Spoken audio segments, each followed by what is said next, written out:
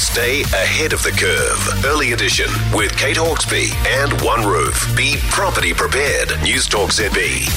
5:20, first quarter unemployment figures out today, and economists are predicting a fall to a new record low, just 3%.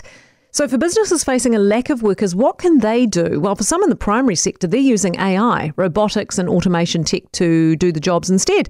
Founder and CEO of Robotics Plus, Steve Saunders, joins us now. Morning to you.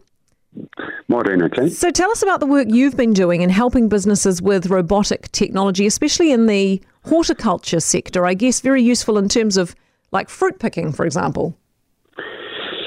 Yeah, I'm actually a grower. I've been 35 years a grower, so I started Robotics Plus 10 years ago with this view that labour was becoming a constraint for us even 10 years ago, and really starting to develop technologies that were going to enable us when the crunch came on, and we're certainly facing a labour-constrained market currently.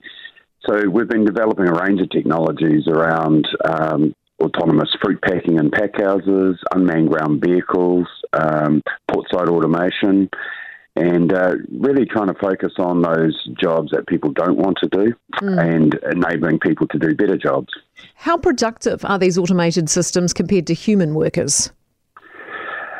It's quite a challenge to when you're really just replacing people. It's sort of quite often the lower end of the value chain.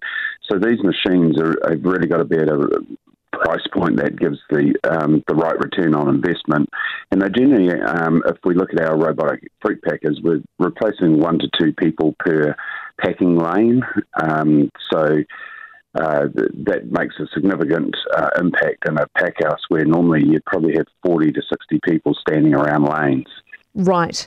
Are you seeing more businesses wanting to embrace this technology as a way to deal with worker shortages? Because as you say, I mean, it sounds like it'd be expensive, but it's got to, the work's got to get done, doesn't it? Yeah, the work's got to be done, and as you'll note in the news, the primary sector's really been struggling getting people there to pick and pack these crops. We've seen a real shift, particularly in the last 2 years, of people starting to adopt these technologies. Adoption going from people to machines is not an easy changeover for people, but I think where the market currently sits has really started to see a lot more adoption of these technologies. And what a lot of people don't realise, it takes a number of years to develop these technologies. We often only get one season to test these machines and develop them at a price point that makes sense. Yeah, exactly. Well, I wish you all the best, Steve. Thanks very much for being with us this morning. Steve Saunders, CEO and founder of Robotics Plus.